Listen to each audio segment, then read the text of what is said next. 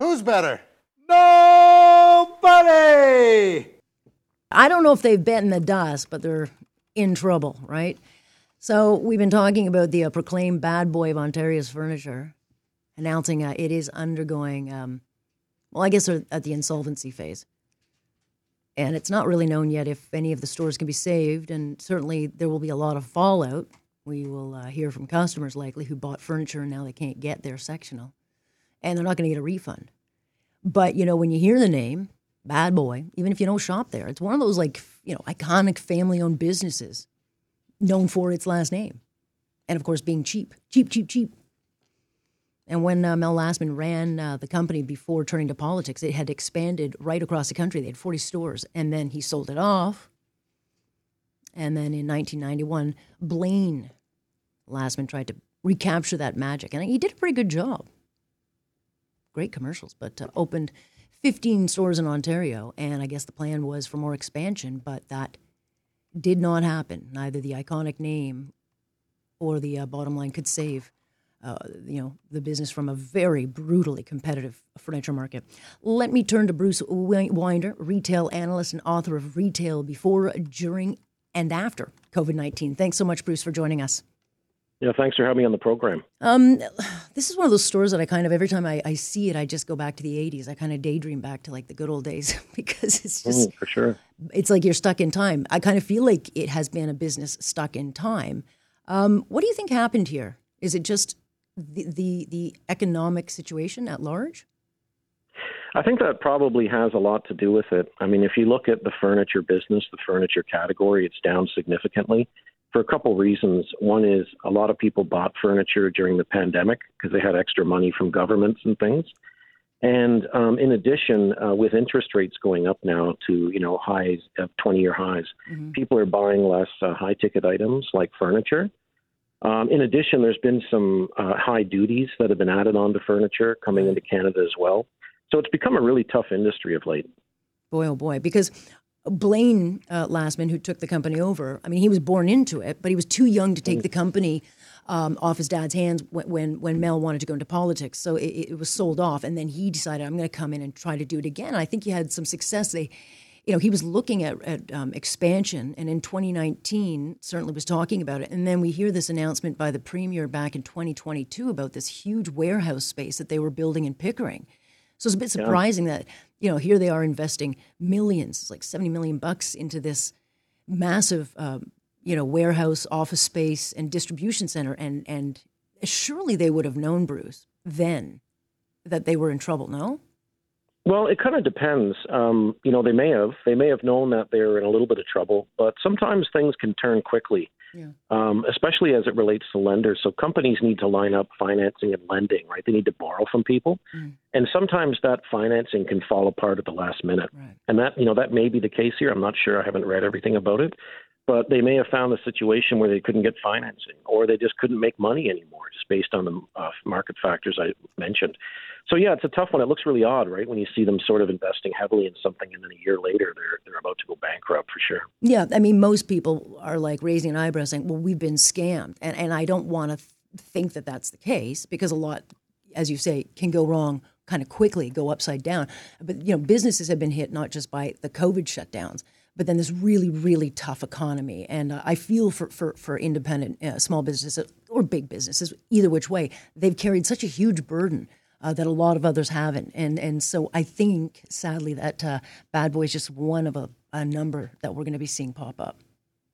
Yeah, I think so. It's unfortunate because there's a lot of small businesses had government loans, and they're due at the end of this year if they want to collect the 20,000 sort of freebie attached to it. Yeah. So there's a lot of problems with that. And sometimes what companies do too, if they feel that things are bad, they go into bankruptcy so they can renegotiate credit, renegotiate with lenders. So they might say, okay, with our landlords, we're paying this much a month for leasing. Can we pay this much instead?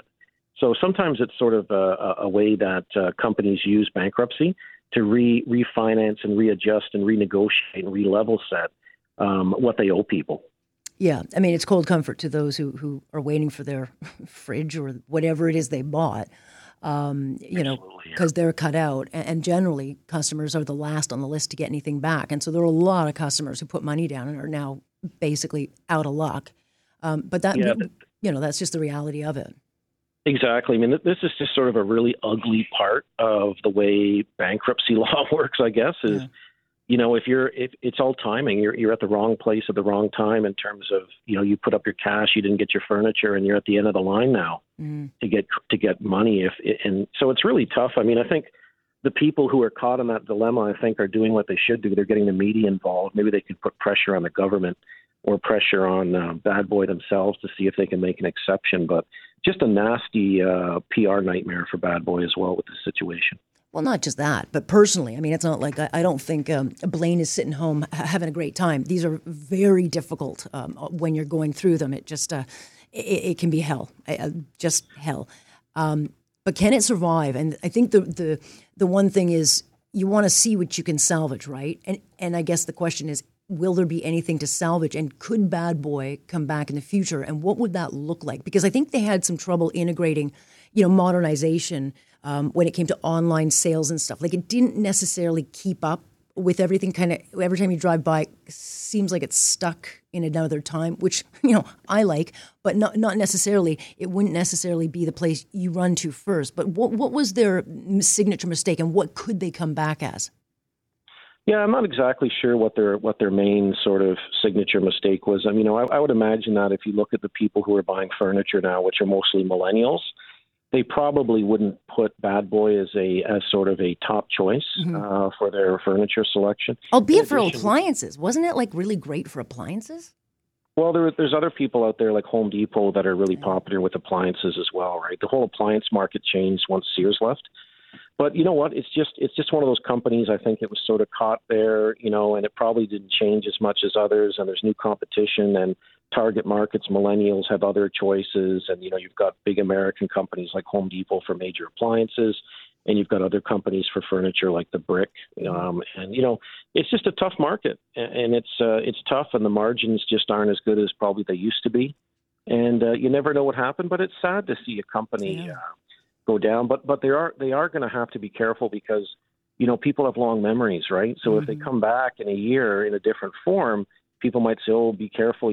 Someone bought from Bad Boy and they didn't, they got stuck. They didn't get their furniture." So it's a really tough one for them to be going through this PR nightmare now with the customers in Barrie and whoever who haven't got their furniture and can't get a refund. It's just absolutely ugly from a brand perspective. It is. And so, and I don't know, is there a way to protect that brand? Because people will remember. They're like, no way I'm going back to that store. Like they'll always have, so what could they do? I don't know if they can do anything, but go ahead. I personally don't think they can salvage the brand. That's just my own opinion. They might be able to do it, and I hope they do.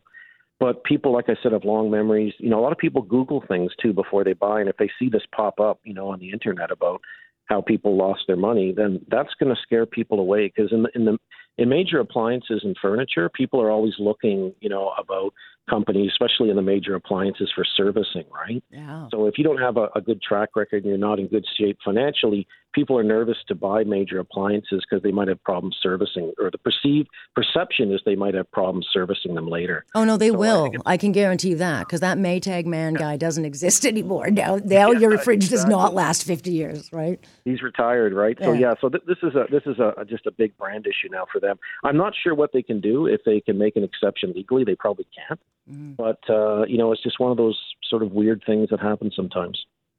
There you go. Took us all down memory lane, and we'll see what happens in the future. Very much appreciate your time, Bruce. Yeah, anytime. Have a great day. Take care. You go. That is Bruce Winder, not Winder. He is a retail analyst and author of Retail Before, During, and After COVID-19.